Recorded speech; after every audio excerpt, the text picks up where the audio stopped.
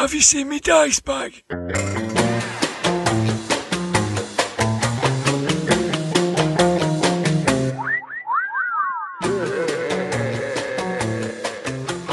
Grognard Files.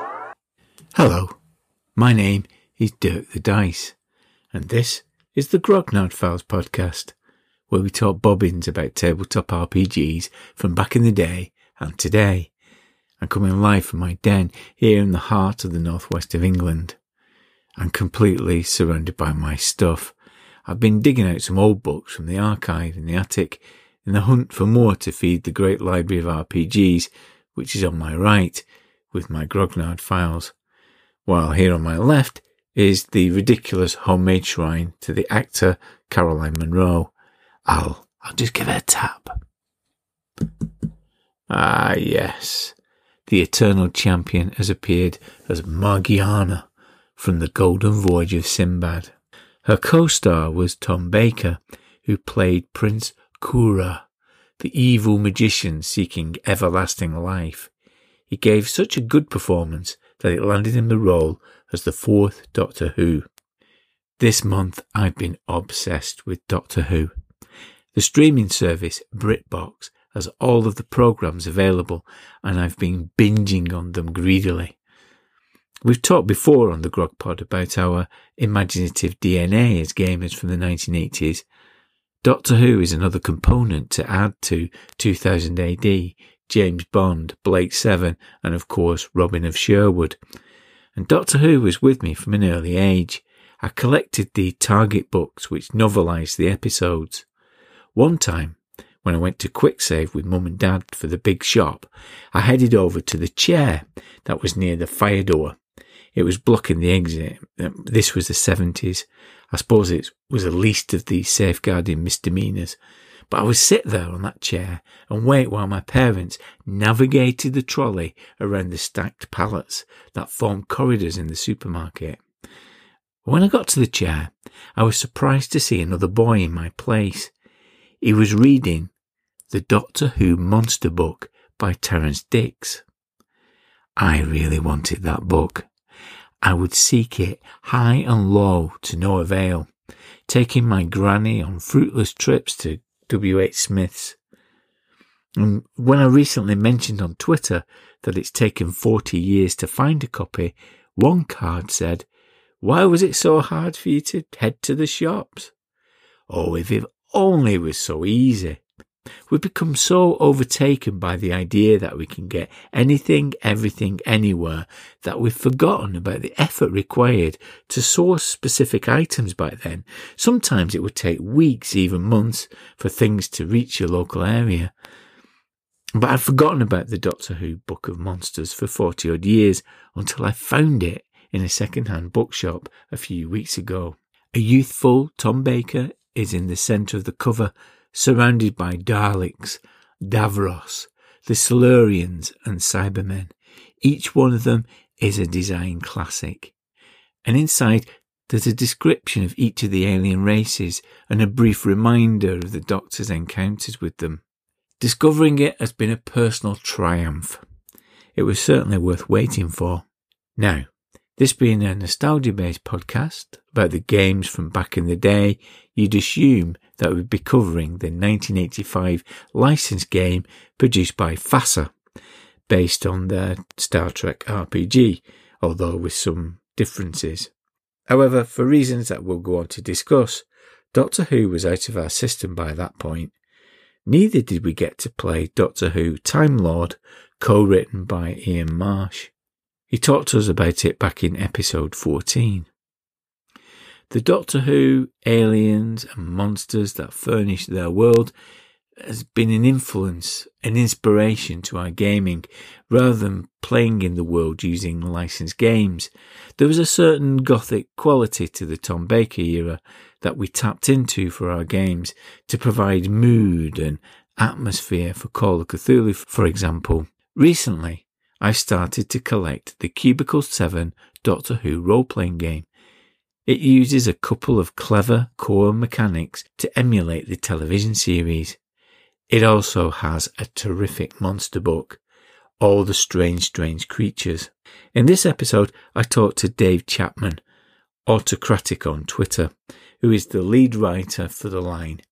At the time of recording, Cubicle 7 have confirmed that they're continuing the license. Dave has just become a full-time writer, so we learn more about his formative years and an interesting insight to his design career. The first, last and everything comes from one of the Grog Squad's growing Australian contingent. Michael Butler has been playing Zell, the Stalker, in my recent Mutant Year Zero game. Here he introduces us to the first game he played, the last game, and the game that means everything to him. Finally, we're in the Zoom of role-playing rambling in the Groggle Box, where we discuss Doctor Who and Pyramids of Mars. I should warn you that Eddie was beaming from his shed on Mars, and like evil Sutek, appears to have a bucket on his head, so apologies if his contribution appears a bit muted. I'll be back at the end with the usual parish notices. Until then, Ramblers, let's get rambling. Open box. Welcome to Open Box, the part of the podcast where we look backwards to look forward. Our gaming of the past informs our gaming of the present. And with me in the Zoom of role-playing rambling, I've got the lead writer from the latest Doctor Who role-playing game, Dave Chapman. Hello there, Dave. Hi there. Good to be aboard. Good to have you. Thank you very much.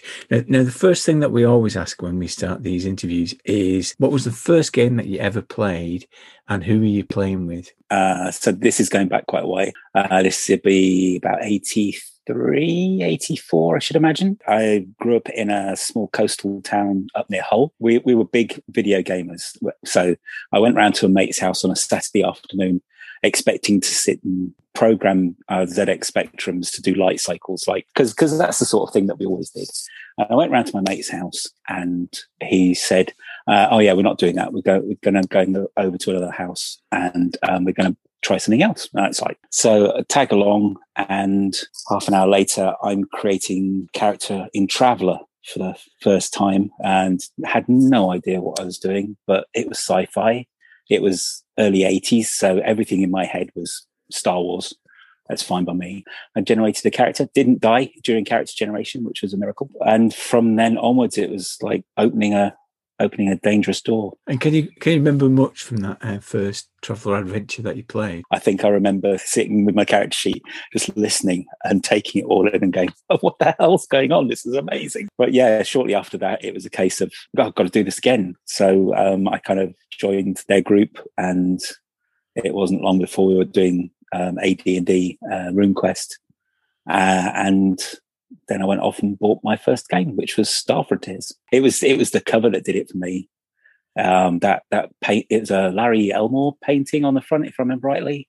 And it's like first time going into the game shop and looking for a game, and which was a weird thing because Hull, it was like it was a secret society. We went into Hull to the game shop, and a mate of mine showed me where it was, and you had to go. It was a place called Kingston Galleries on one of the roads, and it was actually a picture framers and art gallery. And you went in, and there was a little side door, and you went above the art gallery and the picture framers, and it's like completely no signs or anything like that. You kind of snuck in this back entrance, and above there was a huge role playing game shop. It was almost like you weren't allowed to buy any unless you were sort of in the club, basically. But that's brilliant. Speakeasy disguised as a frame shop. Yeah, that was it exactly. So tell us more about Star Frontiers. It's always a game that we enjoy playing, and for people who don't know, it is a really good space opera setup, isn't it? Yeah, I mean the first game was the Alpha Dawn, I think it was. It's basically science fiction D&D. There was no leaving the planet or anything like that. You had to buy a separate the Nighthawk supplement before you could have spaceships and things. So yeah, it was basically just ran around and shot lots of things, lots of these safars or something, the strange snake things. A friend of mine got very carried away with Star Frontiers and started playing it almost like, that rock band that's in Hitchhiker's Guide to the Galaxy. Yeah, they were doing it a bit like that. So basically they were touring planets, but they were all Dralosites, those weird blob things. Played an awful lot of that. And then the Zebulon's Guide came out and changed everything. So everybody had to have powered armor and stuff like that. It was good fun. I do have a distinct memory of trying to sneak in as many movie and TV licensee things into it as possible. So I statted up things like Transformers and lightsabers and rubbish like that. Which completely doesn't suit Star Frontiers, but yeah, Terminators I think I put in there as well. Lots of Terminators. And of course we're looking at Doctor Who, so at that time were you a Doctor Who fan? Oh, that's a tricky one. I have a distinct memory of watching Invasion of the Dinosaurs, the John Pertwee one, because my mum was a big fan of Pertwee. And I remember avoiding most of the Tom Baker ones because it was just too darn scary for me. I was a nervous disposition as a child. I think it's the best way to put it. But yeah, the Tom Baker ones first time round, I avoided because they were a bit scary for me. But a friend of mine, John, who was in the initial role-playing groups that we were in, he still is a massive fan. I remember him making us watch VHS bought copies and things like that of episodes and things like that. So he kind of filled in the details, and he was our GM for the FASA Doctor Who RPG that was out in the 80s. He was a big fan of the Hinchcliffe and Holmes sort of era. So he liked everything a bit dark and spooky, basically. And he was also our Call of Cthulhu keeper. So we were basically playing Doctor Who like Call of Cthulhu, where we weren't really expecting to survive much, but it was always kind of Victorian horror, sort of sneaking around with torches and getting killed. And I don't categorise myself as a fan, but recently I've been going back to them thanks to the streaming service BritBox, and I've been going back watching them as because they're all available there. And I realised that I do have a distinct memory of watching them, but I must have been really, really young when they were broadcast.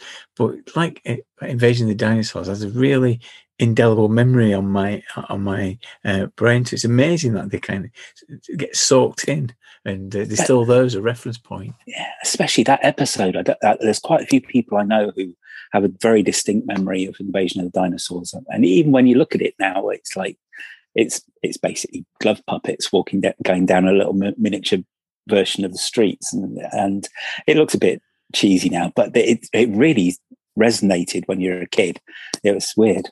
And there's a couple of others as well. I think the one I remember quite distinctly is the Sea Devils, and the Sea Devils coming out of the sea.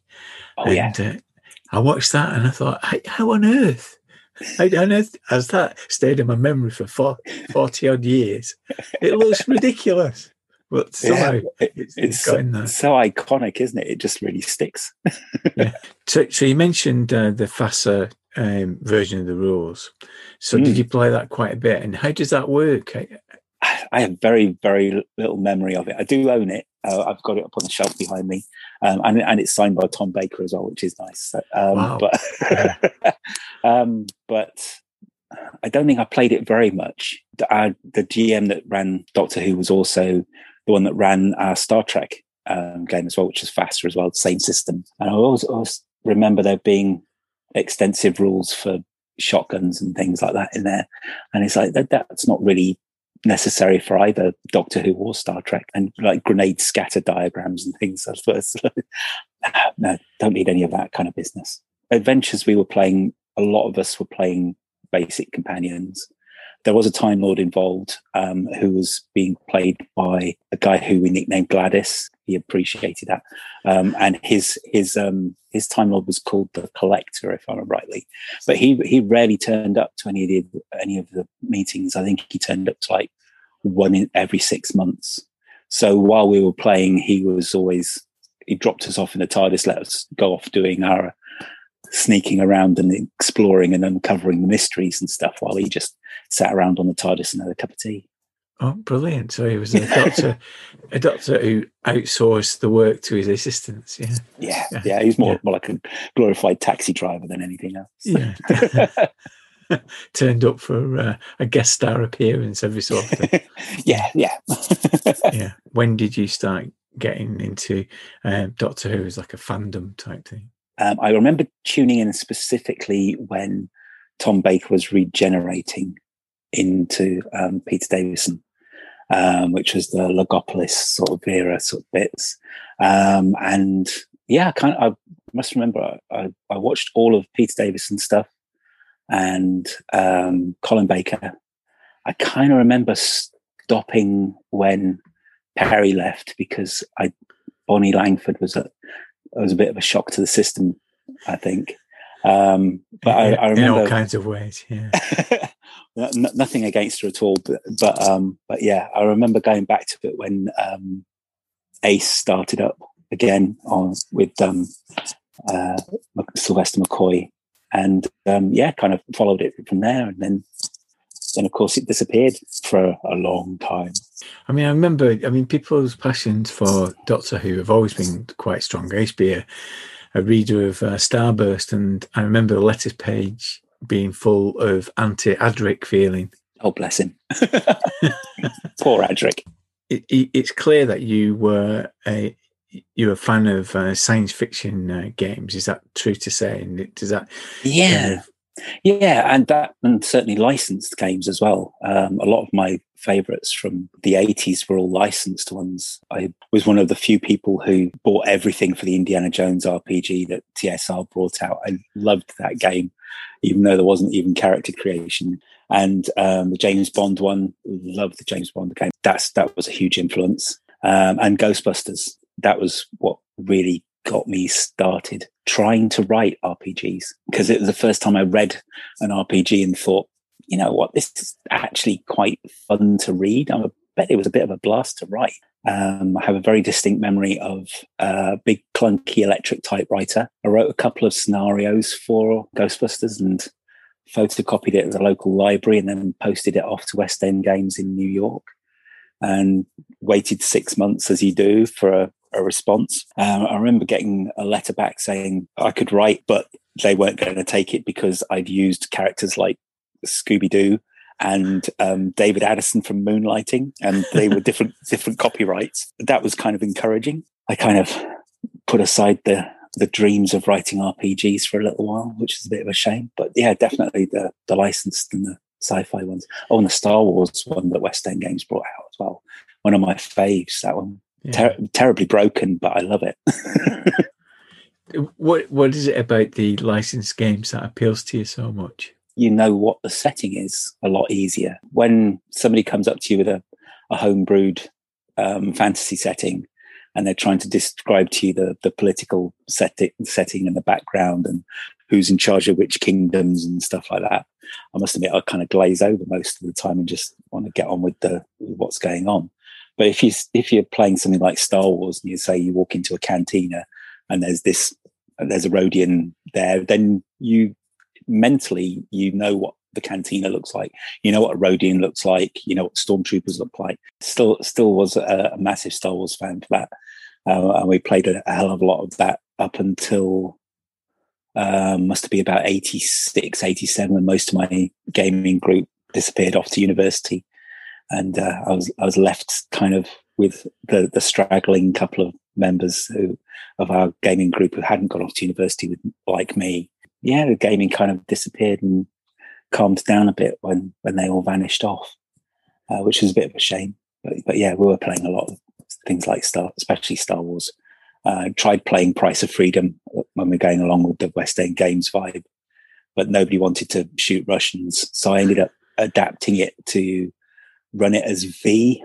So they were all like aliens in disguise. So they were happier with that. They didn't mind shooting aliens. You mentioned that your FASA copy is signed by Tom Baker. Is that because of your experience in retail? Because that's what you moved into. Yeah. I went off to university and did a degree in animation. So I'm just going to wave the copy to you, signed by Tom. I I did my degree in graphic design and animation, and then ended up going into setting up my own company called Autocratic, which is my Twitter handle and things like that now, still trying to publish comics. I kind of jumped on the independent comic scene in the UK just as the independent comic scene in the UK was disappearing, just in time for the big boys like Marvel and DC to make their big resurgence. So I ended up going back into retail. I ended up working in the awesome bookshop that was Articas, that was dotted about the country. Love Articas. And that kind of led on to me working as an assistant manager in a very nerdy shop called the Television and Movie Store, which the locals affectionately call the Doctor Who shop. When we first opened, we had a lot of celebrity signings to sort of promote the shop. The boss of the company knew a lot of these people from doing signings at his shop in London. So we had Tom Baker come and sign a couple of times, Colin Baker, Sylvester McCoy, Sophie Aldred, Nick Courtney. I have to say they're all lovely. They're all really, really nice people. Tom Baker is an absolute legend. I don't know if it's his monastic background, because he used to be a monk before he went into acting. But he used to turn up, start the signing at 10 o'clock in the morning, have this massive queue outside the shop, and he wouldn't stop. He didn't need anything to drink. Every time you offer or anything like that, didn't want anything. Didn't stop to pee until 6 o'clock in the evening. And it's like 8 hours non-stop. And he was absolute legend every time I've seen him. And you've mentioned that you had those first tentative steps into role-playing writing, and that continued, didn't it? I published a comic that I'd written and drawn, must be 98, 99 sort of era. And a friend of mine called Jason introduced me to Conspiracy X, Eden Studios, this game of aliens and conspiracies, because he knew that I was a massive X-Files fan. So I started reading the Conspiracy X stuff, and it was just while I was doing this comics stuff. And I thought, I'll drop Eden a quick line, see if I could write and draw a comic based on Conspiracy X. So I dropped George Vastilikos and Alex Jerkat, who used to work there, a line, and they said, "Yeah, sure, send us some stuff and see what you're doing." And then, of course, as I said, the comics industry kind of wasn't looking great for the indies. While I was still talking to him, I thought, "Do you want anything writing?" Did the usual thing where it's like, "Well, prove you can write, and we'll see what we can do." I just read Witchcraft and All Flesh Must Be Eaten, the other Unisystem games that Eden had brought out. So I thought I'd have a go at writing a supplement for All Flesh Must Be Eaten. I was very into cheesy 80s slasher movies at the time as well. So I thought I'd write a supplement for them for All Flesh Must Be Eaten that was sort of turning it into slasher movies rather than zombies, which never saw light of day, but they came back and just said, "Well, you can write, but how would you like to do this instead?" And that's when they offered me Terra Primate, which was their knockoff Planet of the Apes RPG. It was basically set up a bit like All Flesh Must Be Eaten, with multiple settings using the same game systems, but all of them had intelligent apes in them in some way, shape, or form. While I wasn't a massive fan of Planet of the Apes at the time, I wasn't going to pass up a writing job. So I swatted up quite a lot and watched everything I could get my hands on. And that led on to helping them doing some playtesting and advice on Buffy and Army of Darkness. Then I finally convinced George that Conspiracy X, which I still really liked, didn't have the same game system as their other games, and managed to convince George to let me redo Conspiracy X using Unisystem. And what is the Unisystem? You must appreciate that I was in a deep freeze between 1988 and 2010. So anything that happened in that period, I have no idea what happened. Unisystem's the dream of CJ Corella, who used to write for Palladium. And it's kind of like a little bit more generic version of World of Darkness's storyteller system. Basics of Unisystem. And then there was a cinematic version of Unisystem, which had trimmed off a lot of the excess and sped it up a bit and added a drama point, a hero point currency, which they used for the more actiony games like Buffy and Angel and Army of Darkness. So let's bring it up to date with Doctor Who, Cubicle 7. So people who don't know this system, how would you pitch it? How would you explain it? It's fairly quick and cinematic, I'd like to think. The Vortex system is what we've called it because we wanted to do something that was a bit of tie-in. It's kind of quick, I suppose. There's 6 attributes, 12 skills, traits, qualities and drawbacks and types of things, and a story point system which allows you to bend reality a bit in your favor and to basically keep you alive more than anything else. I think the thing that stands out with most people coming to the system is the initiative system for it, because we wanted to try and do something that really made it feel like Doctor Who. So the initiative system's designed so that the fighters always go last. So if ever there's a combat brewing or a standoff against some bad guys, the talkers always get to go first to try and talk your way out of it or to calm the situation down. And then next down the list, you get people who are moving. So the runners, the people who are running away or running through a fight and out the other side, they get to go next. People who are doing things like trying to activate the force fields or shut the doors to stop the fight from happening, they get to go next. And then finally, in fourth place are the people who are actually going to start shooting each other. So that's to emulate the Doctor Who thing where running away, closing the door is often the best option. Yeah. Or trying to bluff your way out with a jammy dodger. Yeah.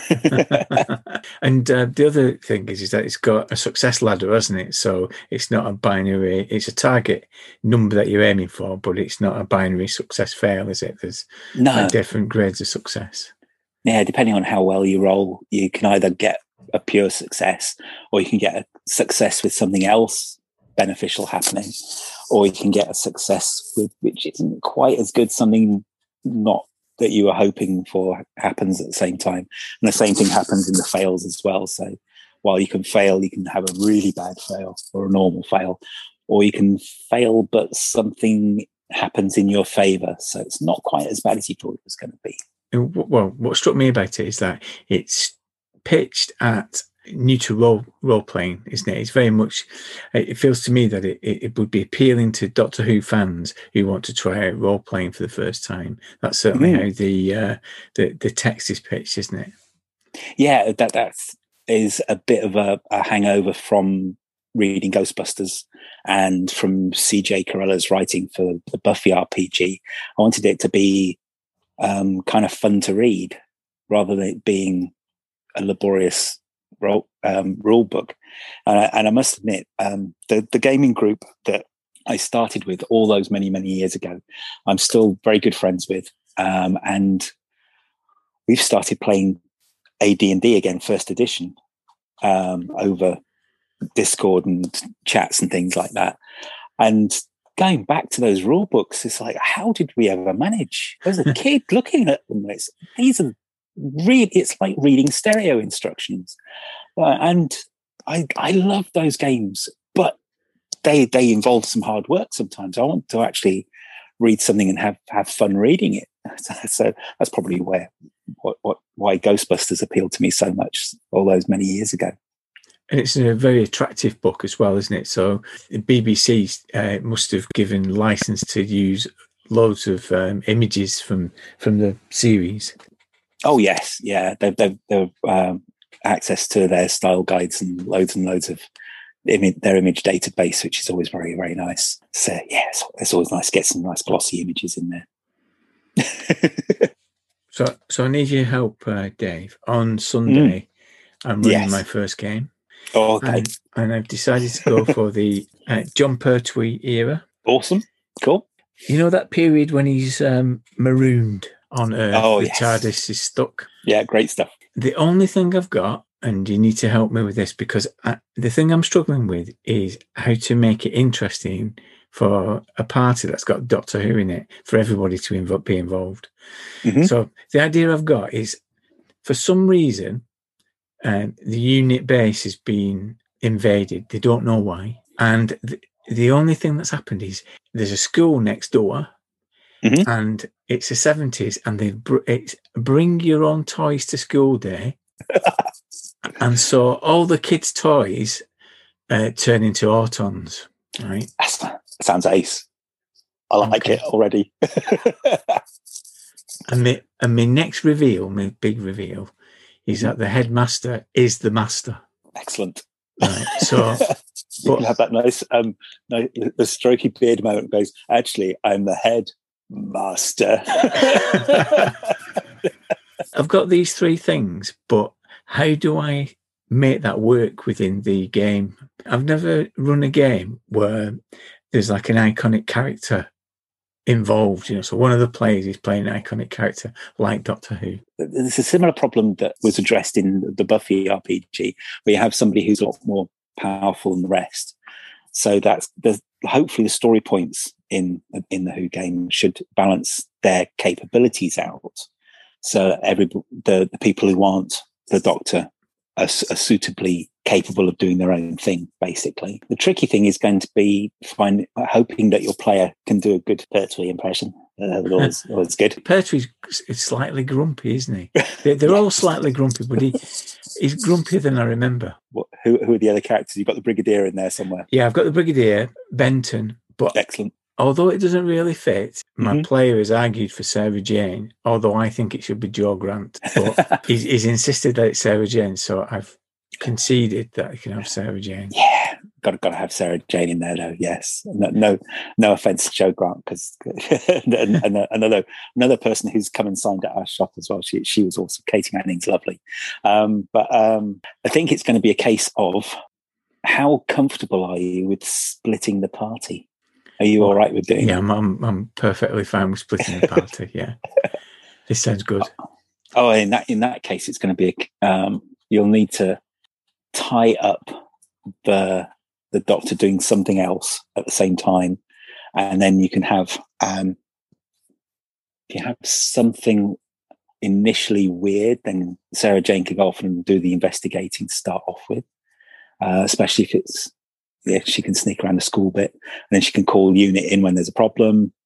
That's a good idea, that, because that does happen, doesn't it? That the Doctor is distracted by, he can be fixing the TARDIS or doing something.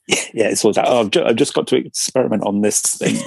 I'll do some research. You go off and amuse yourself. So in terms of threat, again, that's something I'm struggling with, because normally you would present players with a dilemma, or with a physical threat that they would then combat.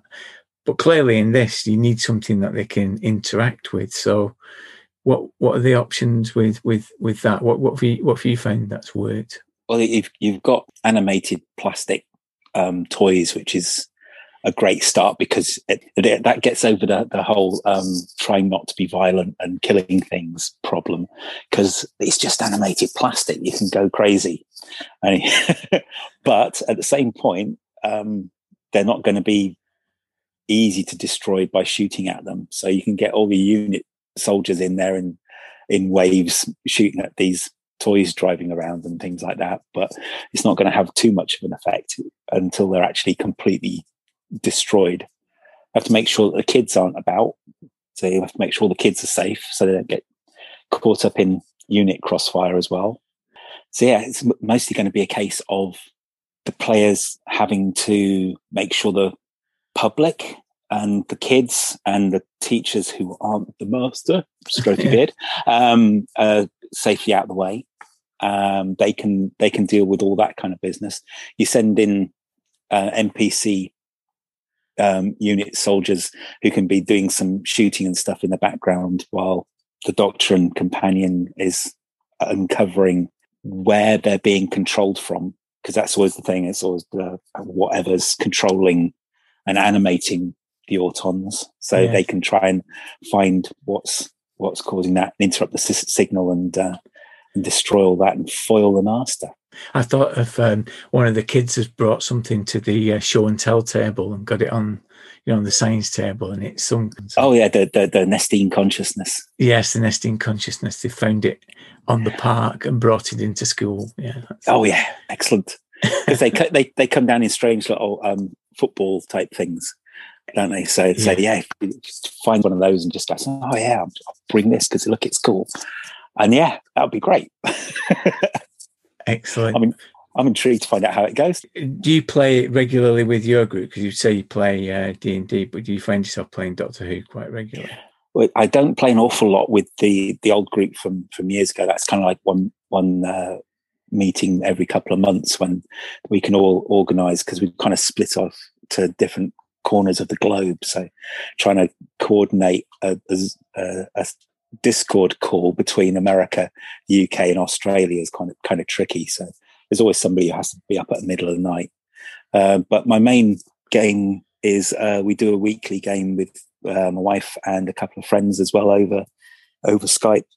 We've just finished a rather epic Tales from the Loop game, which lasted over a year, where our characters got old enough that we went into playing Things from the Flood. We tried to stop the apocalypse and it completely failed. And so we ended up playing Mutant Year Zero with the same characters in the same setting, in like a post-apocalyptic landscape of the loop, with time traveling bubbles and strange crab people, which was rather gross. But that was huge and epic. But now we've gone back to playing Star Wars again. But we're using the Fantasy Flight version, the more recent version of Star Wars now, with the weird dice. I always find that it's like reading tea leaves. Those like dice, how you throw them, and mystically mean something if you interpret them. Yeah. It's great. It's like, oh well, I've failed, but I've got a triumph out of it. So I didn't actually succeed, but something great has happened. And then you can just see this look of despair on the GM's faces. He's got to try and work out exactly what happened from that single dice roll.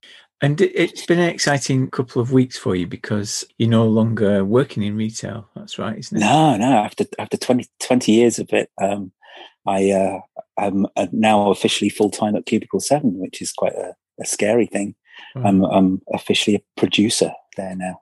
I'm producing / line developing Doctor Who and some other things as well, possibly in the future, but mostly Doctor Who. And building up to a second edition, which I can't really say an awful lot about, except that everything that you've already got is completely compatible with it, so don't worry. And what's the process when you get a big license like this? What's the process? Do you have to have an encyclopedic knowledge of the setting and the program, or does that help or does that hinder? It helps. The only thing that's tricky, the trickiest thing I think, is coming up with adventures for it. And I am notoriously bad at coming up with adventures for any game that I'm playing, never mind Doctor Who, because everything's been done. And there's so many episodes already. There's so many books and Big Fish audios and the comics and everything like that. There's so many stories in there. And then I think to myself, I can't think of anything new to do. And then we get these submissions coming from our freelancers and the other authors, and I just sit there going, "How did you come up? This is brilliant." Yes. So we've got some fantastic writers on board for it, and there's some adventures that they've submitted, and I'm just sitting there going, "This is fantastic. I'm really impressed, and I would never have thought of this." Yeah. I think that is the challenge, because you think that setting or something like Doctor Who is ideal for role playing, that you've got the whole of human history, the whole history of the cosmos, histories that haven't happened yet, available to you. But somehow, like I was saying, sitting down to try and work out something, I found it strangely inhibiting. It's just a knack and letting it all flow.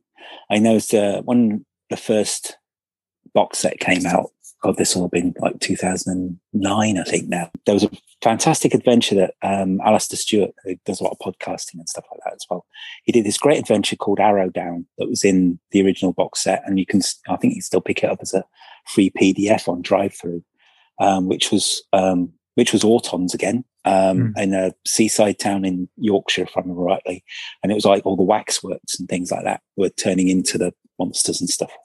And it's a great adventure. And I've heard about 3 or 4 different accounts of how their adventures have gone, and every single one of them has been radically different.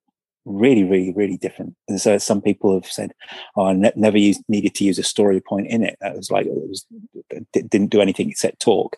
And other ones where people are saying that it was like frantic characters getting almost killed left, right, and centre. So yeah, it's all completely random, but yes, it's great. But then I had that same issue with James Bond. I was a massive fan of the James Bond RPG, and I ran For Your Eyes Only, the adventure for that. I must have run that about 3 or 4 times for different people, and every single time it's been radically different. The good thing about Doctor Who as well is that it's got iconic monsters and aliens, hasn't it? That part of the pleasure is going through the book, isn't it? And just trying to work out how you could fit them into a story. That's probably the trickiest thing with designing it, was trying to emulate the way that they are in the series, because a lot of the monsters and the bad guys in Doctor Who, they're a single shot and they'll kill you. It's like one zap from a Dalek and you're a glowing blue skeleton, and that's it, you're out. So trying to have that in the game while not being a complete total party kill every time you're playing it, which is why the talkers go first, and then you've got, if all else fails, the story points kick in, so you manage to duck out the way at the last minute and sort of sprain your ankle as you do so. But yeah, that is quite a tricky bit, trying to get that emulation from the series. Yeah. Of course, in the 70s, all you had to do to avoid the Daleks was run upstairs, wasn't it? Oh, yeah. Not anymore. Not anymore. They're flying everything. If you were when you look at those monsters, which are your favourite, and which are the ones that you like playing with and putting into your games? I really like some of the ridiculous old classic ones. I love the Silurians; they're always fun, and I think the Sea Devils really need to come back in the series, because they were really, as you say, really iconic, and you still remember that whole scene. And they've just been neglected since, I think. I'd like to see them come back, but they're always good fun. And I used to really like the Zygons as well, but I'm not so keen with the way they've gone with the whole peace treaty thing that was going on in the Capaldi era. It kind of took away the feeling of threat from the Zygons. And they were great classic rubbery monsters, if ever there were some. So they're always great to bring into any game, because they're so easily recognizable. So I've asked you what your favorite monster is, and to finish, I'm going to ask you, what is your dream team? If you could convene the dream team of doctors and assistants, who would be on that team? Can I have more than one doctor? Well, I will allow that. That. Yeah. Okay, so if it's a multi-doctor story, it would have to be Eccleston, because he's my favourite, because he's fab, and probably the current Doctor as well, Jodie Whittaker, because they've both appeared on stage together, and they can both be good Northern like me, which would be grand. Companion wise, I have a real soft spot for some of the old classic ones. I got back into watching Doctor Who with Tegan and Nyssa era, which was always fun, because Tegan was always really, really grumpy and argumentative all the time. She was great. And Ace was always a great laugh as well. And of course, and Sophie Aldred's lovely as well. She did a signing for us at the shop as well. She's fab.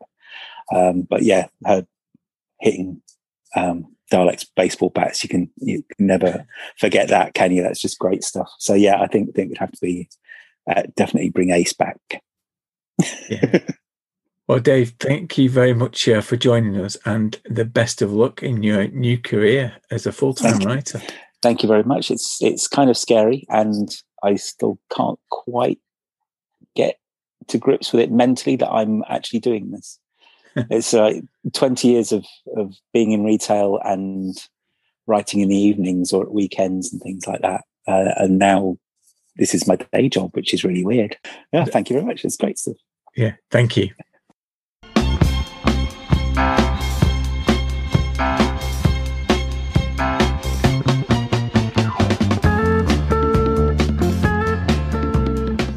This is Free Trader Beowulf calling anyone. Mayday, mayday, we are under attack. Main drive is gone. Turret number 1 not responding. Mayday, losing cabin pressure fast. Calling anyone, please help. This is Free Trader Beowulf. Mayday. G'day everyone. Michael B here, and this is my first, last, and everything. The first game I fell in love with was Traveller. That front cover captured my imagination and it's had a hold on me ever since. But the first game I played? Maybe this will ring a bell. Rules for fantastic medieval wargames campaigns playable with paper and pencil and miniature figures. Yep, Dungeons & Dragons. Let me explain. I got started in role-playing thanks to my big brother David. He was a keen wargamer and a member of the Parramatta Wargames Club here in the suburbs of Sydney, Australia. David played board games and miniatures. The miniatures led him to Chainmail, and Chainmail led him to D&D. He was also a big sci-fi fan, which led him to Traveller. I still have those 2 boxed sets, one black, the other white, each with 3 little books in them. They're 2 of my most treasured possessions, battered and beaten after more than 40 years, but still full of wonder and adventure. I had plenty of lonely fun with those 2, as well as with Metamorphosis Alpha, AD&D, Thieves Guild, and even Boot Hill, the first RPG I ever bought with my own money. I mean, character after character, daydreaming about the adventures they'd have, or in Traveller's case, daydreaming about getting someone out of character generation alive. Fast forward to my first year at high school. I heard that one of the lads in another class was looking for D&D players. Well, I knew all about D&D. I was in like a shot. We used to play in the library at recess and lunch. Other than playing a thief, I don't remember much about those early sessions, except for a wilderness encounter gone terribly wrong. We were getting torn up by an owlbear, and it all came down to our fighter needing to roll a 20 to hit it. The room went quiet. The die hit the table. 20! We hit it! Ah! We leaped to our feet, shouting with joy, until the librarian, Mrs. Barnett, came in and told us to please pipe down because other people were trying to study. I mean, we've all been there, right? After that, the floodgates opened.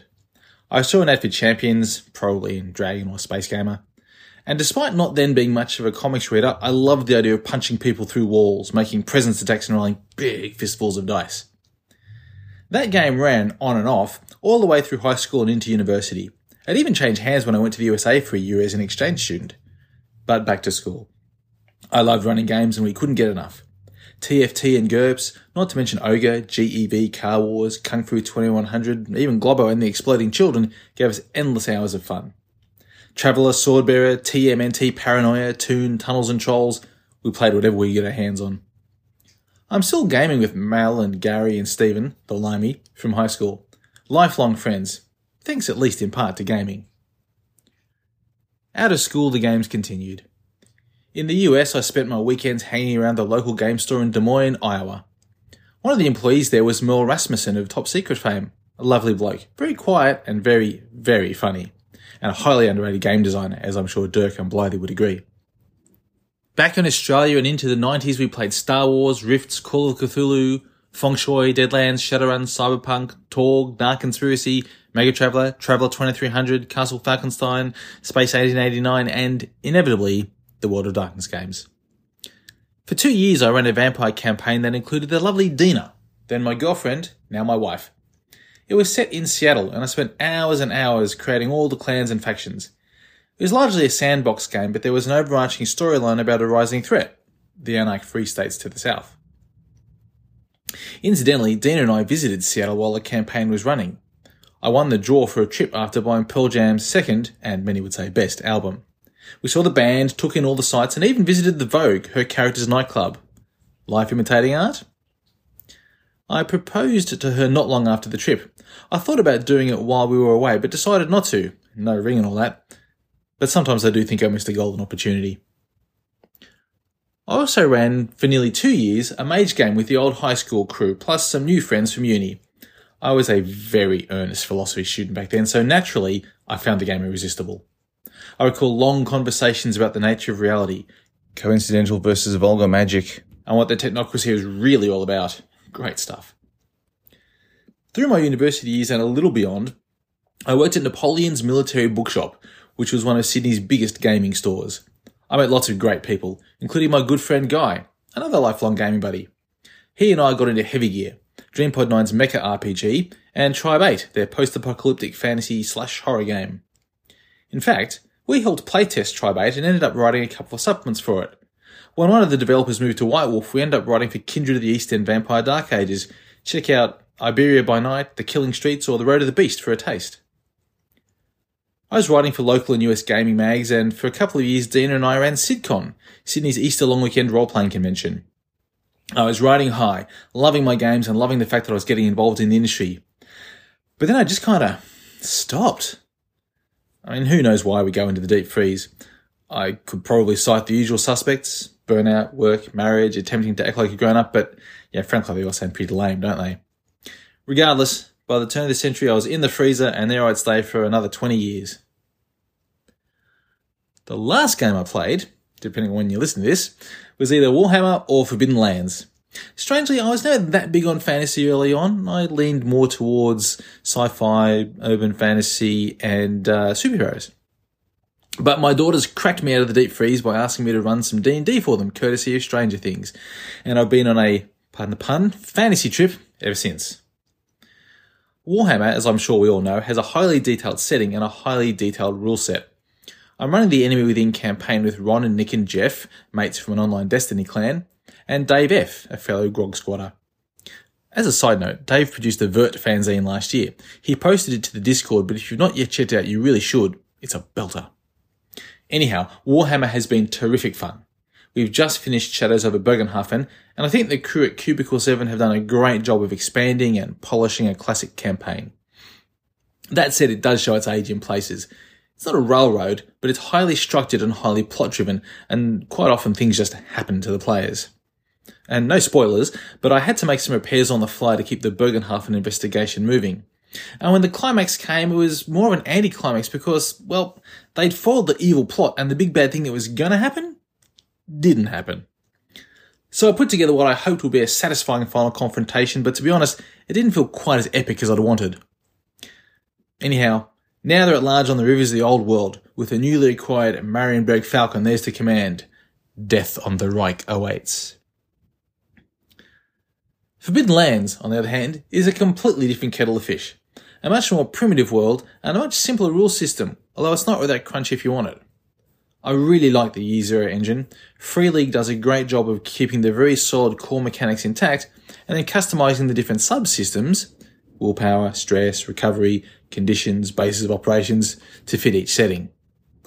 The Raven's Purge campaign, like all Forbidden Lands scenario material, is completely plot-free. The book gives you the relevant history, key players, artifacts and locations, and that's it. The players are free to do whatever they want, but they could conceivably never engage with the campaign proper. I've been running it as written so far, but I think I'm going to put a timeline and some external events in place to drive the story. I'll also beef up the roles of some NPCs to help move things along. The players are really enjoying it so far, but as it stands, it feels like an episodic TV show with no season arc. I do more prep for it than Warhammer, despite Forbidden Lands claiming it's a low prep game, which does sometimes give me fits, but there's an awful lot to love about it. From the elves being sky rubies from outer space to the dwarves who believe their god, Huge, has commanded them to literally build all of creation, the familiar fantasy races feel fresh and interesting. It's a terrific game, beautifully produced, and I highly recommend taking it for a spin if you get the chance.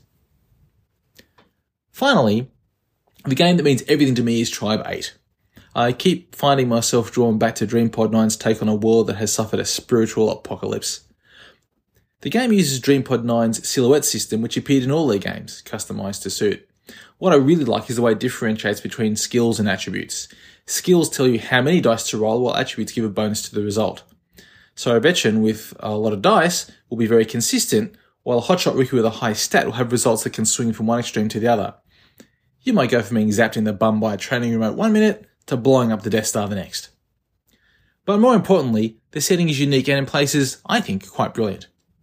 Mankind's apocalyptic spiritual crisis is never fully detailed, after all it happened in the before times, but our psychic and spiritual agony allow the Zabri to enter our world.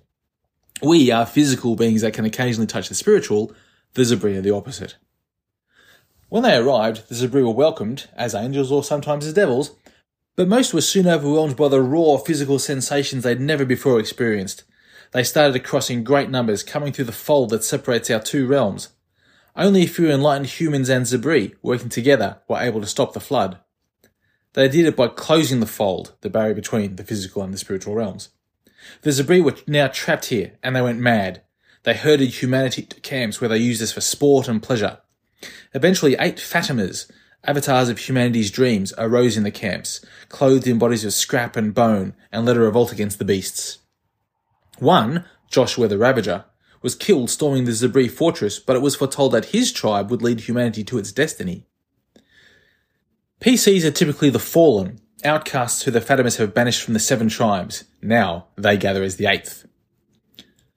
There were also options to play keepers, techno-smiths who hid in the ruins but were never in the camps, squats, humans who roam the outlands, or even members of the 7 tribes. Instead of magic or mutant powers, Tribe 8 has synthesis, the ability to connect to the River of Dream. The Fatimas told the tribes that they were the source of humanity's connection to the river, but the Fallen can use synthesis too. So perhaps the connection comes from within. Or perhaps the Fatimas were lying all along. The Zabri equivalent is the opposite, sundering, which allows them to affect the flesh. So the stage is set for Cronenberg-esque body horror, political intrigue, combat and exploration, spiritual and mystical journeys of discovery, and more. Why is it my everything game? Mostly because of its themes and tone. It's an apocalypse born of human weakness. It wasn't science gone mad or a meteor strike or the dead rising from their graves that brought us low. It was our own inability to find meaning in our world and our lives. Even our saviours, the Fatimas, reflect our fears and insecurities, our rage and our desire to dominate and control every bit as much as they reflect our love, compassion and understanding. Then there's the fact that sealing the fold has thrown the cosmos out of balance. The universe is coming apart at the seams because the souls of the dead can't pass through the fold anymore. Reality itself is at stake. Mankind has authored all this misery and destruction. To save the universe, we'll have to fight. Fight our oppressors, fight our saviours, and even fight ourselves. They're big ideas and big themes for a big game, and I love it. I ran a session at last year's Grog Meet, and something tells me I'm still not quite done with it. And that's me.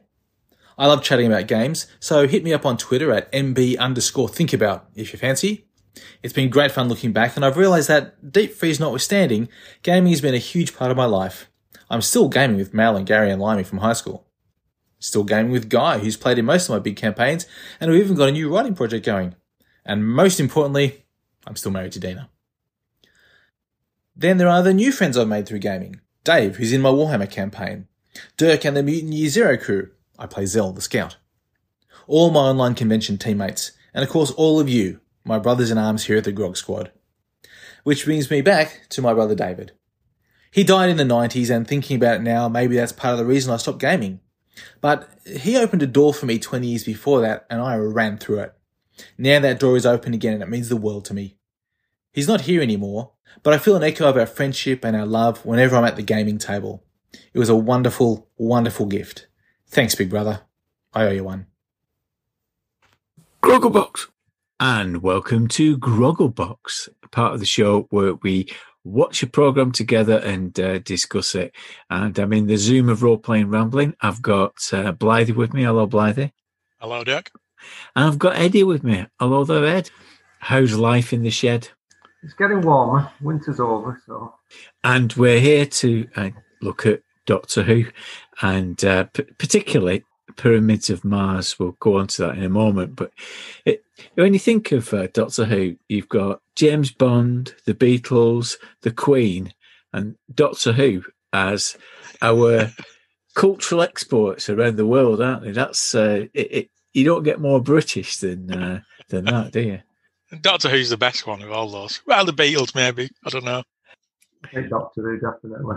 You see, I've always said to myself that I'm not particularly a Doctor Who fan, but on reflection, I was, because when I was younger, when I was a kid, I was obsessed with Doctor Who. You know, I collected all the Weetabix cereal packets with the little cards in. I'm not sure whether I've saw some of these episodes or whether I read them, because I used to collect the little books, you know, the little Target books. Yeah, I think you got one from Great Lever Library, didn't you? I did, yeah.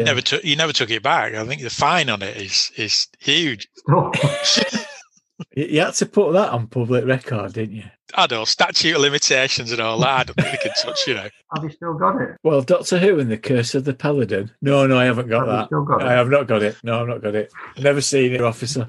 But yeah, You used to proudly show me it and say, they want this back. They want this back. I'm not giving it them back. but that's the thing with the novels, because when they were broadcast, you'd never see them again, would you? You know, we have this assumption now that everything's available all of the time. But they were just put out, weren't they? And if you missed it, you missed it. If you went on holiday for 2 weeks, you'd miss half of it, wouldn't you? It's particularly the Pertwee ones. I don't know whether Doctor Who and the Green Death, I actually saw it when it was on. As I say, whether I read the book of it. Well, you see it through rose-tinted spectacles, because some of the Pertwee ones I have vague memories of them being classics and brilliant. I remember watching the Sea Devils and the invasion of the dinosaurs, and I was at primary school, and I remember thinking they were just the best things I'd ever seen. And when you rewatch them, the special effects, so if you can call them special effects, they're terrible, aren't they? And the Sea Devils. The Sea Devils is quite boring. I rewatched that recently. It's a bit dull, but my memory of it as a child was there were scary things coming out of the sea. I have this theory that Doctor Who monsters from the 70s, they're both ridiculous and terrifying. So you take something like the Sea Devils, it looks just like a rubber mask, but there's something about those dead eyes, isn't there? Those dead black eyes. It's terrifying. That's an adult looking back, though, isn't it? As a kid, you saw that and it was quite scary. It's a stuff of nightmares. It is a stuff of nightmares, that dead face with it just holding up its little tin can. Well, the best example of that is the Daleks, the classic Doctor Who monster that are at the same time terrifying and ridiculous. If ever there was a monster that is terrifying and ridiculous, it's the Dalek, isn't it? Because it's essentially like a dustbin or a pepper pot that shouts at people.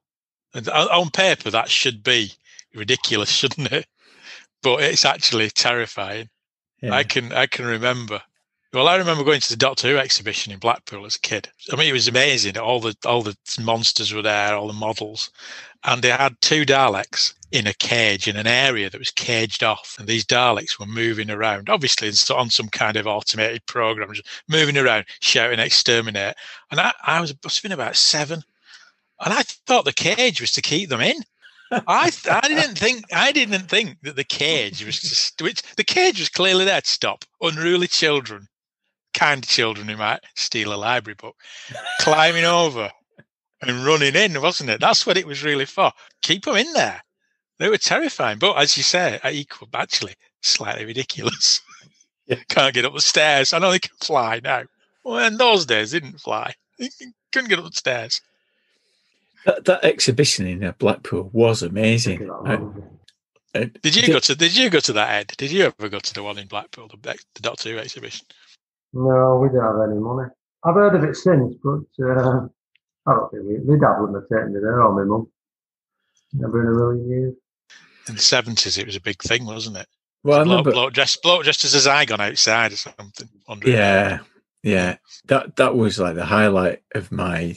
I didn't know you then. That was the highlight of my life. That meeting a Zygon at the door, because at break time, I used to play a Zygon by turning my snorkel jacket inside out to get the orange side and zipping it all the way up. So you look like a Zygon walking around the school playground with my arms out. You probably look more like a Zygon than the Zygons, actually. It's probably a better costume, to be fair. Did you have many friends? Not many, no. It did continue the exhibition in Blackpool for quite some time. And going back to it is quite sad, isn't it? When before it closed, I went to it. Must be about 20 years ago now. But all those latex monsters have kind of started to decay. And I was once at a work conference in Blackpool, And I was, see, this is the thing I'll admit to. It's probably a more serious thing to admit to this than the library book. I was at a works conference and I got so bored in the afternoon. I thought, it was in Blackpool. It was a hotel in Blackpool. I thought, do you know what? I'm going to bunk off and go to the Doctor Who exhibition. And when I got there, it was possibly more depressing than the work conference. It wasn't quite what it was back in the 70s. I think in the 70s it had lots of lights and music and things moving around and stuff, but it didn't unless that's just my 7-year-old memory. But yeah, it didn't. Yeah, it wasn't quite the same, was it? I just remember the Bertie Bassett monster with an eye missing and the Sill costume looking like it was in a state of decay, and they had Adric's badge in a case.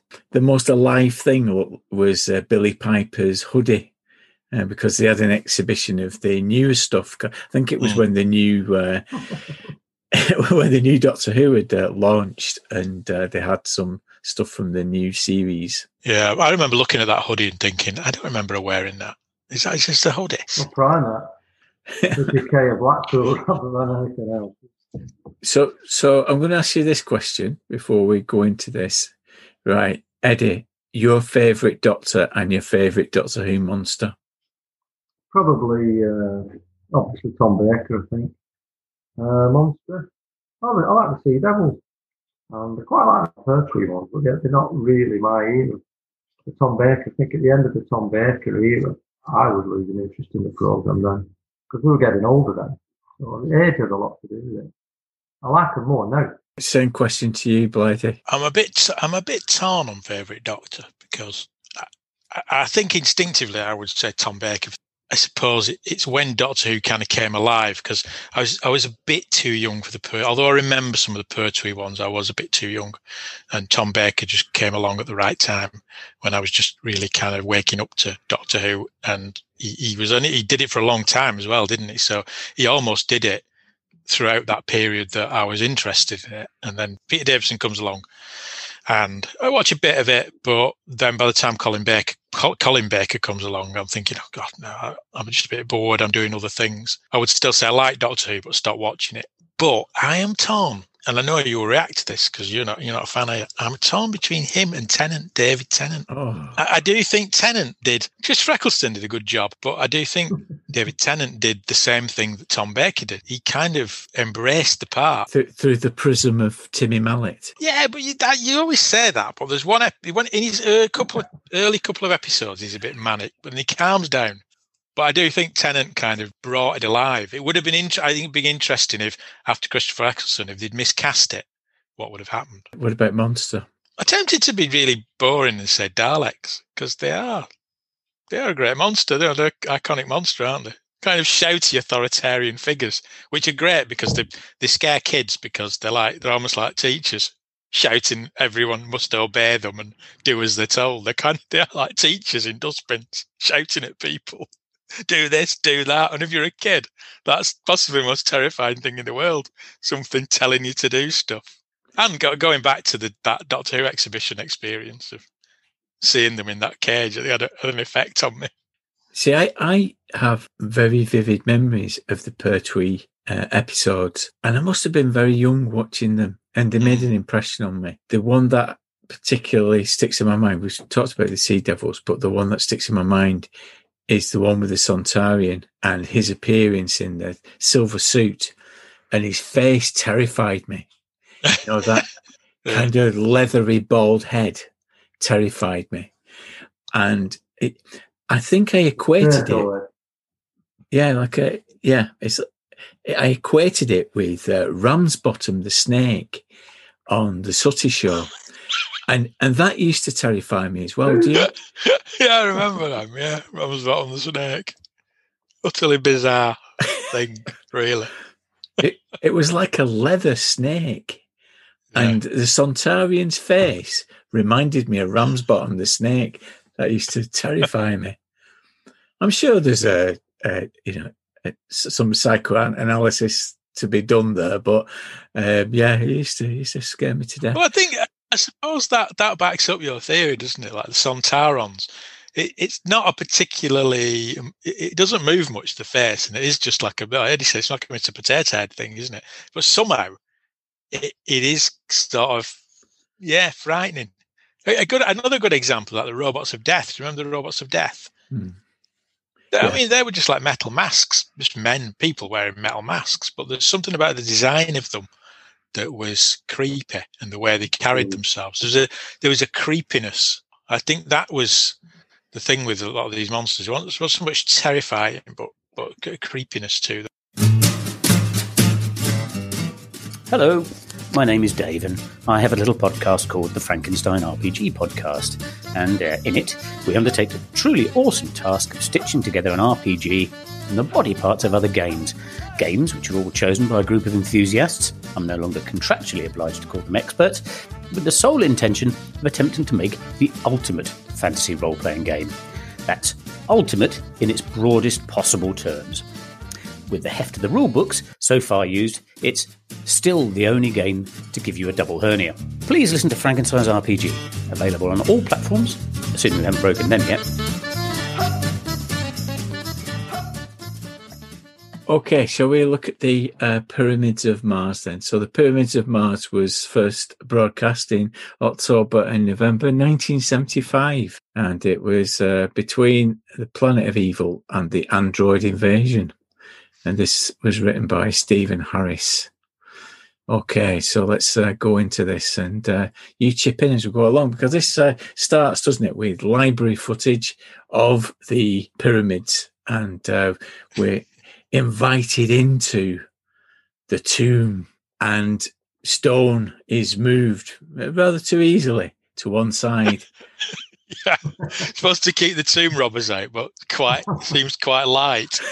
Don't use polystyrene, ancient Egyptians. That'll not keep them out, will it?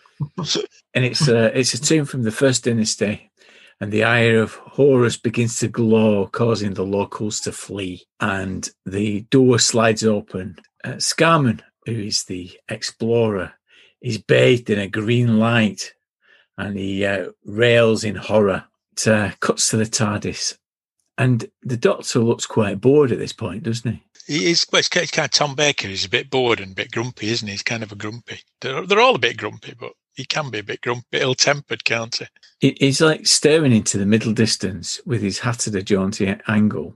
And Sarah Jane comes in, and she's been in the dressing up box at the back of the TARDIS, and she's got a Victorian frock on. The lovely Sarah Jane. You see, you didn't ask me, did you? Didn't ask me the best assistant, did you? The best companion. And and I know why you didn't ask me, because you know what the answer is. She is the best companion. Undisputed companion, best companion ever. It's quite interesting, this one, because it's a rare one where Sarah Jane plays the damsel in distress, and she doesn't usually have that role, does she? No, she's a bit more plucky than than some of the companions, isn't she? What I find interesting about this scene is that he reminds her that he's a Time Lord and he's 700 years old. And why does he do that? Because, I mean, they've been together for quite a bit by that point anyway. Yeah, well, there's a lot of that in the early. I think in the Horror of Fang Rock, he says something about that, you've been alive for 700 years or something. It's not a bad innings. He's talking to himself at one point in the Horror of Fang Rock. He does a lot of that. It's like they're kind of resetting it, almost reinforcing what's going on for people. Because I suppose it's like we've just been discussing. Kids would have got older. Some people would have got older and stopped watching it when Tom Baker comes along.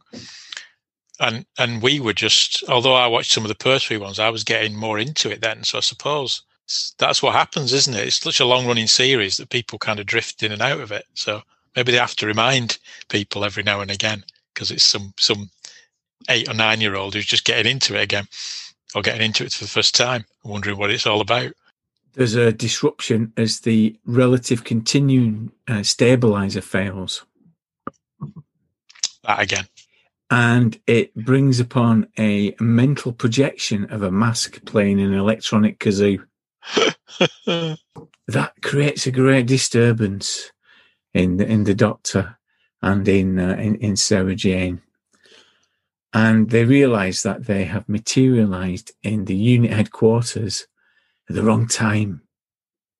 It's in the old priory. A lot of Egyptian gear, isn't it? It's like and it's the 19. Is it? What is it? The turn of 1911? Is it something? Yeah, like like Edwardian period, isn't it? Edwardian times, isn't it? Yeah, and it is quite. I think it's quite atmospheric actually, because it's that. There's a lot of the Tom Baker era did quite a few of those where it was Victorian or Edwardian kind of Gothic horror stuff. You know, the Egyptology stuff and the sarcophaguses. And those sarcophaguses are wider than they need to be, but there's a reason for that, isn't there? They look very wide. They're very big, aren't they? But there's a reason for that. Yeah. They look like skips with lids, don't they? But there's a reason for that. There's a reason for that. Yeah. As we'll come to find out. And so then it cuts to a man wearing a fez playing an organ, of course. That's right. Yeah. The Very Hammer House of Horror, isn't it? And the butler is listening at the door.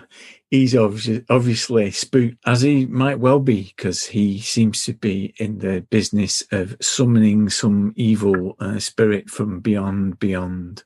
And he's visited by Dr. Warlock, who is looking for Professor Scarman, who we assume is the man who was exploring the tomb. Dr. Warlock. I mean, what kind of a name's that? Dr. Warlock. What a name. Yeah, Warlock. Go and see him, would you?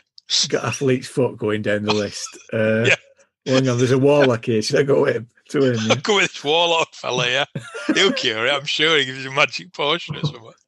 And so, in order to get in, the doctor gets out a key. But it's not any old key, is it? It's Marie Antoinette's key. Yeah. Another inconsistency with later episodes, but there we go. I'm not blaming them for it. I mean, not blaming them for the inconsistency because this came first. I'm blaming the other lot. And he's interrupted by the butler, who warns them the Egyptian has a temper of the devil. Sarah Jane and the doctor escape to an exterior shot.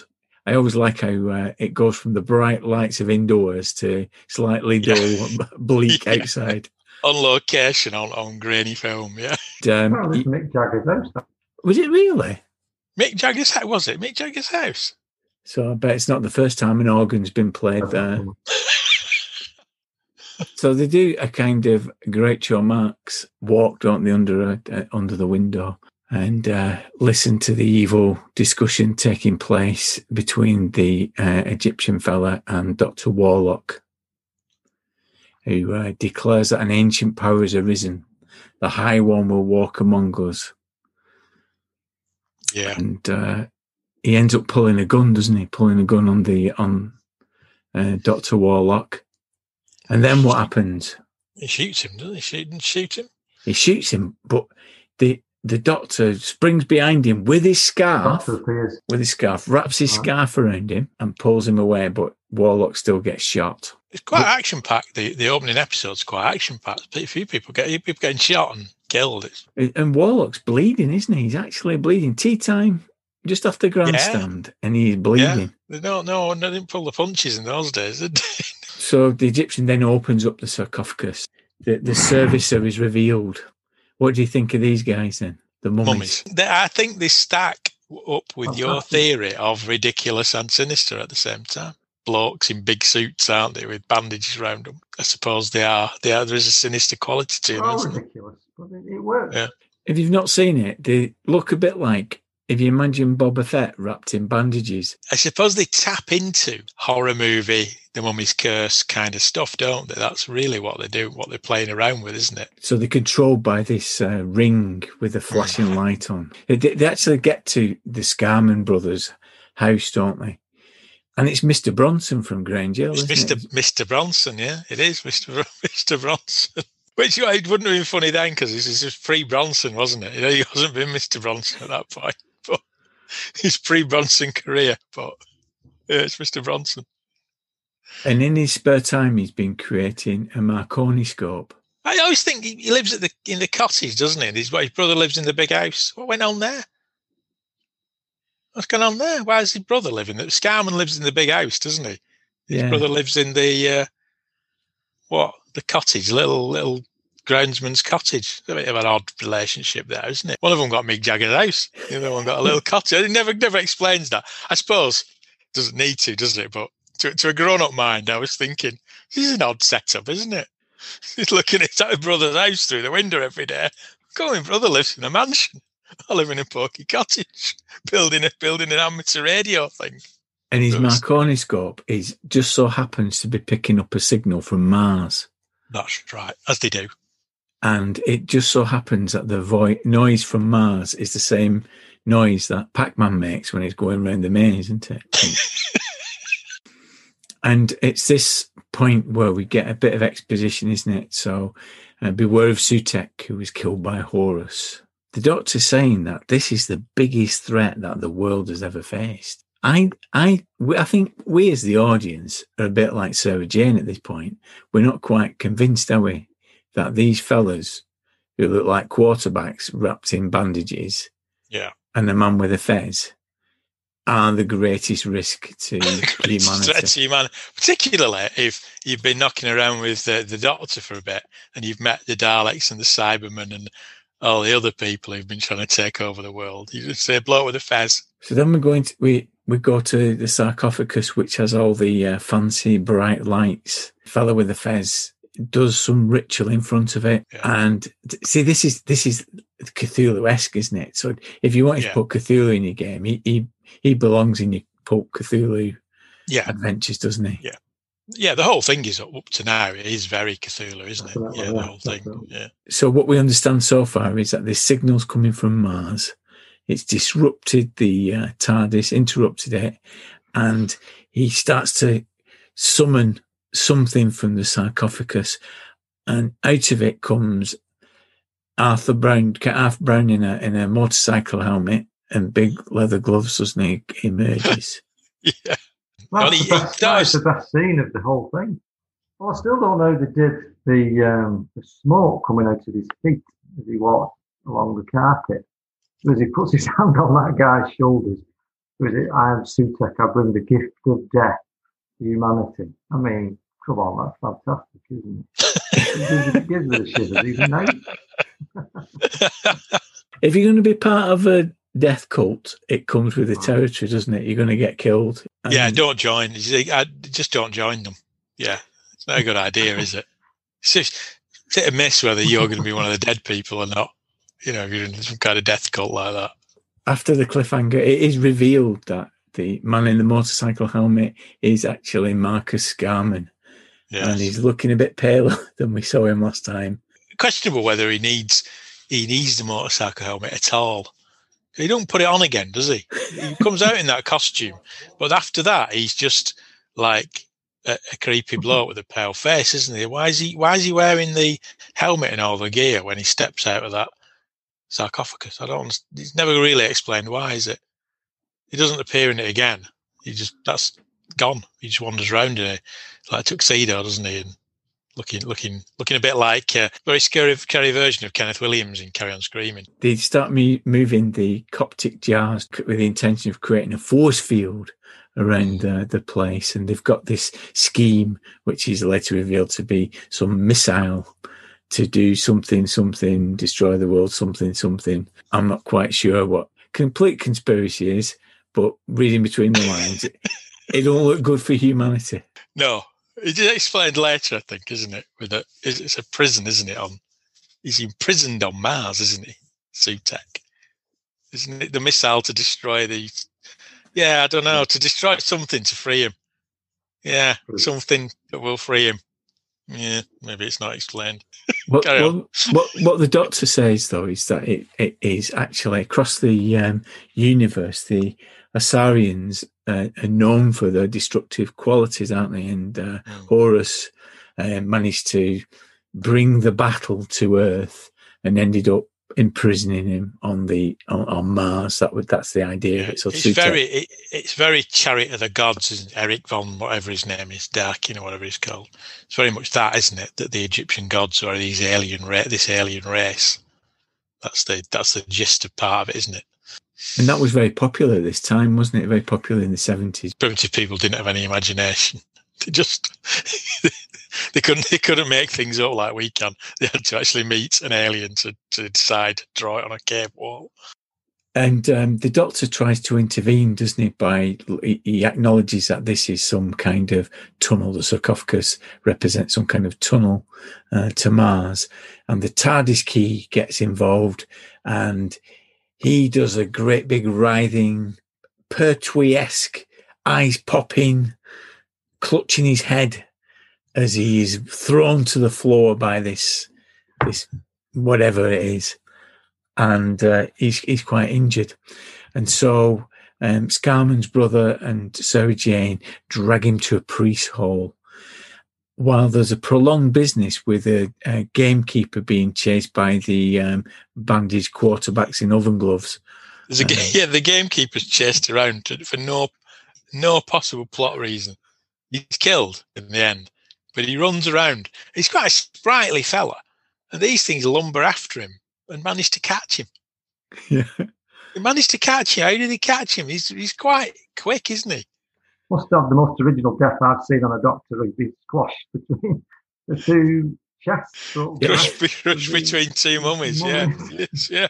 There is, well, I said, like, there is a little bit of the carry-on screaming about it, isn't there, actually, places? He rewrote it, I think, several times. That's why everybody died about halfway through. Because they weren't happy with it. I think it was Robert Holmes. They weren't happy, or the director weren't happy with the script, so they kind of chopped it all off, killed off loads of people, and then reset it. That is interesting, actually, that you say that, because when I watched it, I did think that. I thought, with the gamekeeper, joking apart, why is he in it? He bumps into the force field, doesn't he? But it has no bearing on the plot. I think he shoots he shoots Scarman, doesn't he? But even that, it doesn't kill him. It just reinforces the fact that he's like a slightly undead kind of character who can't be shot. And you're right about Scarman's brother as well. They kill him off, and it's a bit unsatisfactory, isn't it? It feels a bit odd. Why have they killed him off? Because he's quite a good character in it, and he seems quite significant.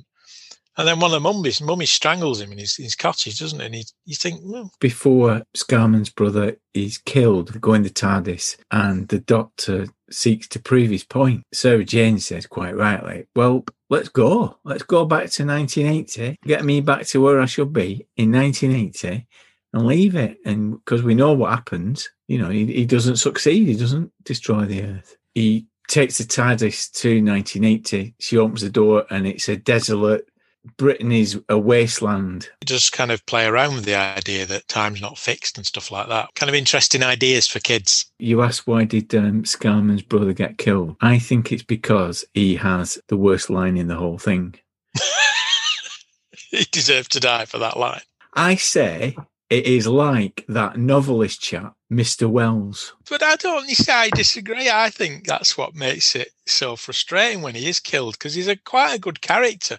He's like this Edwardian amateur scientist, isn't he, who meets a man from the future, a man from another planet who has all this knowledge and stuff. And they kind of connect in some way.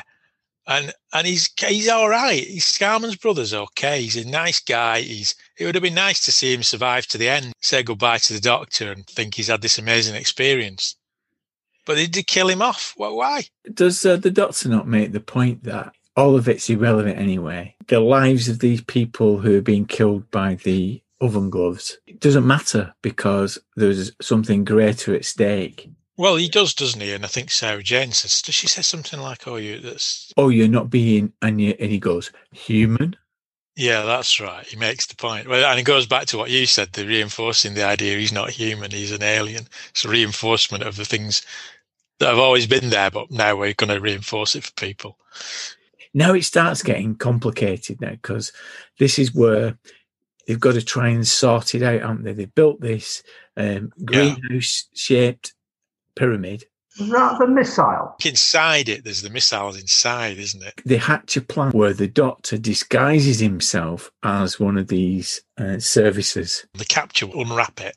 And underneath it looks like one of those stands you get in a shop with books on. The lamp stand. And they wrap up the Doctor, and the Doctor says, I'm going to mingle with them. mingle with the mummies. I found that a very odd moment in this one because I can't think of many episodes of Doctor Who where he disguises himself as a monster. That's a kind of... Because he doesn't really engage in subterfuge, does he? He tends to stride up to the bad guys and go, "Hello, I'm a Time Lord. Would you like a jelly baby? I dare you to shoot me." They don't shoot him. So he never disguises himself, does he? He just strides in. It's an odd... It's slightly out of character, isn't it? I don't know. Yeah. So to extend the distraction, whilst Sarah Jane can get a shot, he actually ends up in Sutek's prison, doesn't he? The Doctor enters Sutek's prison, and we see Sutek's eye to eye, Lord Buckethead sat on his throne. Yeah. He's very good. He works really well. I think Sutek's quite creepy. Whoever the actor is, does a very good job. I think as a kid, I found it creepy. It is only a man in a mask, but... When he takes his mask off, that's when he looks silly. He looks like something out of Pipkins. Remember Pipkins? He looks like Harley Hare, like an evil Harley Hare or something, doesn't he? A black papier-mâché Pipkins head, yeah. Yeah. And you wonder how those ears fitted in the mask. Yeah, they don't. There's no way that head fits in that mask. No way.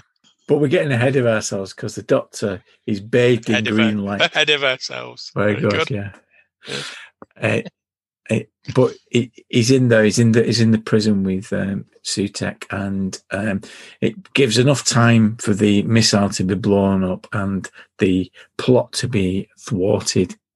And I think this is a great scene here, where when in the prison, the Doctor reminds us of he is the embodiment of pure evil. If we weren't convinced before by what he was saying, by the desolation, he reminds us that Sadus, Satan, Suta is manifests across the universe and it appears in many forms. At that point, he kind of underlines the fact that this guy is really, really bad, despite the fact that all he's doing is sitting down, talking to him. His reasoning is Sutek's reasoning is very, very clear. He just leaves destruction. I leave death and destruction wherever I walk. To me, that is good.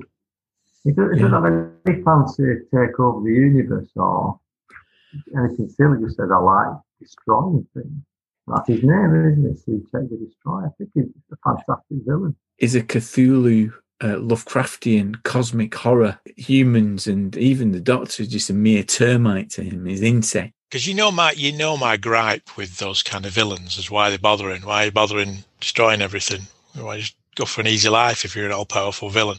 But the Doctor does give a good explanation, doesn't he, where he says that Sutek destroys things because he fears that more primitive life forms will one day become more powerful than him and threaten him. So it's a way of stamping out life because he's sort of paranoid and fearful that he won't be all-powerful one day, because something else will come along and replace him. And actually they go, well done, Doctor Who. You've explained that's a good rationale for some villain. Many things have villains like Sutek, but they never explain why they're doing what they're doing. They're just evil and bad and want to destroy things. But actually the Doctor presents you with a rationale as to why he's behaving like that. That's quite clever, actually. Doctor Who, he's full of little things like that, peppered through it. For all the silliness and papier-mâché heads, there's lots of little ideas in it every now and again where you kind of can be quite thought-provoking.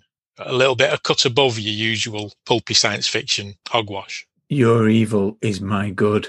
With his plan foiled to use the missile to do something, release something, and reverse something else.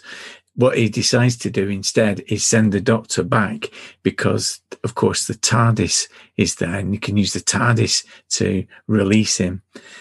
And he has to send the Doctor back because, of course, the controls are isometric. They can only be worked by the Doctor. So the Doctor is now under the thrall of Sutek, and he returns through the time tunnel back to the Edwardian Priory, looking like a zombie. And so they lead the TARDIS to Mars. And then I say Mars, it's more like the set from the pantomime Aladdin, isn't it? They'll end up in it. It's like a cave. Yeah, there's a magic lamp somewhere in there if you look hard enough.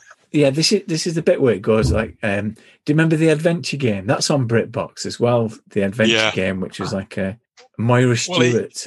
It turns into the adventure game, or essentially it turns into D&D, doesn't it? They're like in this dungeon where there's like puzzles and tricks. There's these two mummies, so the old one of them always lies and one of them tells the truth, kind of thing. And you think this is a bit odd, a bit strange. This where's this come from? But they get through the series of tests, don't they? Through the dungeons, because they met with servitors, so the quarterbacks in bandages are wearing bikinis, gold lame bikinis, to indicate that they're on the Horus side, aren't they? They're the good guys, yeah. They're the good guys. But are they the good guys? Because the Doctor kind of throws into doubt whether they're really as bad as each other, doesn't he? So the Horus lads turn up with these gold lame bikinis. Off he goes, Sutek, down the time tunnel, making his way to Earth. But there's the time factor. The Doctor gets in the TARDIS and he arrives 2 minutes before he gets there. And then what does he do? You explain to me, both of you, how he foils the plot. I rewatched that episode about 2 hours ago. I don't think I can tell you. And Sutak starts to arrive, doesn't he, from in this time tunnel, but then he stops him. He stops him with his control panel that comes from nowhere, and he just kind of hovers in the time tunnel. Sutak before being punished. And he resets the lodestone to, is it like 7,000 years in the future? Because he calculates that's the lifespan of the average Asarian. Yeah. So he's trapped for the rest of his days. And then a fire breaks out then. A fire breaks out. Like some kind of power overload. And a fire breaks out. And there's a bit of a callback then by Sarah Jane, because she's doing the time travel thing, because she says, this place burnt down. We know this place burnt down, so let's just get out of here. And they let it burn down, don't they? Yeah. Because that's what's supposed to happen. And that's it. It works. It works. The story does work. Recently on Sunday, we played a game, didn't we? So what can we learn about Doctor Who and role-playing? Because you would think, wouldn't you, that Doctor Who is the perfect role-playing setup, because you can set it any place, any time. And as we've learned, you don't have to worry too much about the continuity of history. You can play around with all those kind of ideas. Yeah, I don't think any of us have actually played a Doctor Who game, and even though there's a Doctor Who game available, we didn't play it. Why is that? Well, I think, like you said, it is a perfect medium for role-playing games. Drop any characters into any scenario, whether it's Wild West, Space Station, Victorian horror, medieval, modern day, whatever you fancy, you could drop them into that scenario and anybody could play that. But as a game, I think the weakest part of the Doctor Who game is Doctor Who himself. Being all powerful, I don't think it actually works with him. If I was running a game, I would take him out of it altogether. Just have it was almost Sapphire and Steel, like, where just a couple of characters would drop into a scene and run with it from there. I think the Doctor being so all powerful and wise, and I don't think it works. I think it's difficult to play that, and it's very unbalanced with a group of players.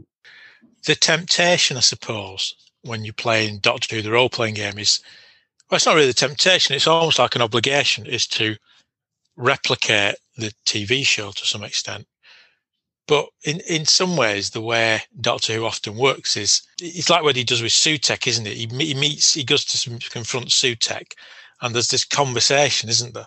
Sutek tortures him a little bit with his green light, but there's this kind of conversation that takes place, and sometimes you think, would that be fun role-playing that? And maybe not. So many, I think it's because so many role-playing games do involve direct action, don't they? As in doing something about it one way or another. Whereas Doctor Who, he does fix things and he does defeat monsters, but it's always in a roundabout way, isn't it? Maybe not in the way you would do it in a role-playing game. I think it'd be great running it as something like Time Bandit, just throwing something, just bouncing around and just getting up to all sorts of action. I think there's too much emphasis in Doctor Who on talking. if you wanted to do it that way, I suppose you could have like a unit crew, couldn't you? And all associated with unit and having under the control of the brigadier, and have the Time Lord or the Doctor as a patron telling you what the mission is. I mean, what would be appealing to me is the monsters, and using the range of monsters. I think that's what's attractive about it. I mean, we've tried it, haven't we? And I think the Doctor Who role-playing game does try and accommodate some of the quirks of the TV series, and it gives you a lot of range, but it puts a lot of demand on the players, I think, to come up with reversing the lodestone to a time trajectory and the reverse polarity of 7,000 years. To do all that kind of thing in a gamey way is difficult, isn't it? It puts a lot of pressure on people. Yeah, and I suppose that's what I mean, really, that Doctor Who, the plots tend to run like that, but what do you give players? Do you have to, can players just come up with stuff like that and we go with it? I suppose you can do that. Or are those things set there for the players to put together, like a puzzle that they've got to put together? There's a way of defeating this monster, but the games master builds in all these elements that if you tie them together, you can go, right, we can do this. But that puts a lot of pressure on a games master then, doesn't it? To put all that into a game, to be found. How would Sutekh have been defeated if it wasn't Doctor Who? If you imagine the Pyramids of Mars, but imagine it being Cthulhu or some other game, how would Sutekh have been defeated? He probably wouldn't have been defeated in the way the Doctor defeated him, even if you did have a time machine. Well, you blow up the thing, wouldn't you? The sarcophagus. Yeah, that's what I mean. You'd take more of a... But if you do things like that, that's not Doctor Who. That's not how Doctor Who works, is it? No. I mean, for example, when we played it the other week, I played Sarah Jane. It was lovely. I did enjoy it. But I played Sarah Jane, and I'm conscious as I'm playing her that there's Benton, and as Steve was playing the Brigadier, Sarah Jane wouldn't ever pick up the gun and shoot the Master with it, would she? She wouldn't do that. I could do as a player, but I wouldn't because Sarah Jane doesn't do that. And it felt a bit odd. I'm not saying it wasn't enjoyable, but it felt strange from a role-playing perspective that as a player, your agency is hindered a bit by complying with the style of the TV show, I suppose, is what I'm trying to say in a rather roundabout way. It's like anything, any role-playing game that is set in a book or a novel, feel obliged, don't you, to follow the actual canon of the actual game. Yeah. Get rid of it. The things are the best things, are the monsters, aren't they? Go back to 1970s to fight the Zygons. Come on. Yeah. And I suppose you can invent your own Time Lord in the game, can't you? Yeah. Yeah. Invent your own, which is, I suppose, what you would do. Yeah. And then you could invent a companion that suits your style of play, you know. But yeah, I agree with you. Let's go back to the 70s and fight the Zygons. Somewhere in the 70s, there's a little lad with his snorkel jacket inside out, trying to find a friend. And I'd like to go back and reassure him. Being hunted by librarians. We go and fight the librarians. Greylever Library. They're more frightening than the Zygons. The Doctor Who role-playing game was an enjoyable one-shot that I'd like to return to sometime. During the course of the adventure, the Doctor was wrestling with a Stretch Armstrong that was doing a half Nelson around his neck. The Brigadier and Benton were having an all-out war with action men and a mob of Tiny Tears dolls, and Sarah Jane was grappled by the Nestine consciousness on the nature table. All good fun. I was using the supplement for the third Doctor that Cubicle 7 brought out for the 50th anniversary of the series, and they made everything backward compatible with previous editions. It's very light rule set, and the story point economy works really well, and it's very much focused on recreating the stories of the television programme. It won't appeal to everyone as it doesn't have many of the gamist elements. One of the players said that it was the closest that he'd been to a Let's Pretend. I know what he means. That said, I can't think of a better system for emulating the experience of being in the world of Doctor Who. and I can't say better than that. The One Shot Club is one of the monthly features that's available to backers of the podcast. Thank you to everyone who's listened, written a comment, liked, shared, told a friend about what we're doing. We really appreciate it. One of the best things that we're doing at the moment is a monthly book club, which now has an American East Coast version for those who can't make the first Sunday of the month at 9:30 a.m. British summertime. If you're interested in taking part, or you would like the details of our Discord server, then leave a message on the site, thegrognardfiles.com, or on Twitter @thegrognardfile. Thank you to all those new backers who joined us for the first time. I'll do some individual shout-outs next time when I have a bit more space. Some games come and go, while there's some that never leave you. Next time, we'll be returning to an old favourite, Call of Cthulhu, with a very special guest, in a 2-part episode, which will include the story of when we tried to frighten ourselves to death in a caravan in Morecambe to the sound of Genesis. Until then, adios amigos.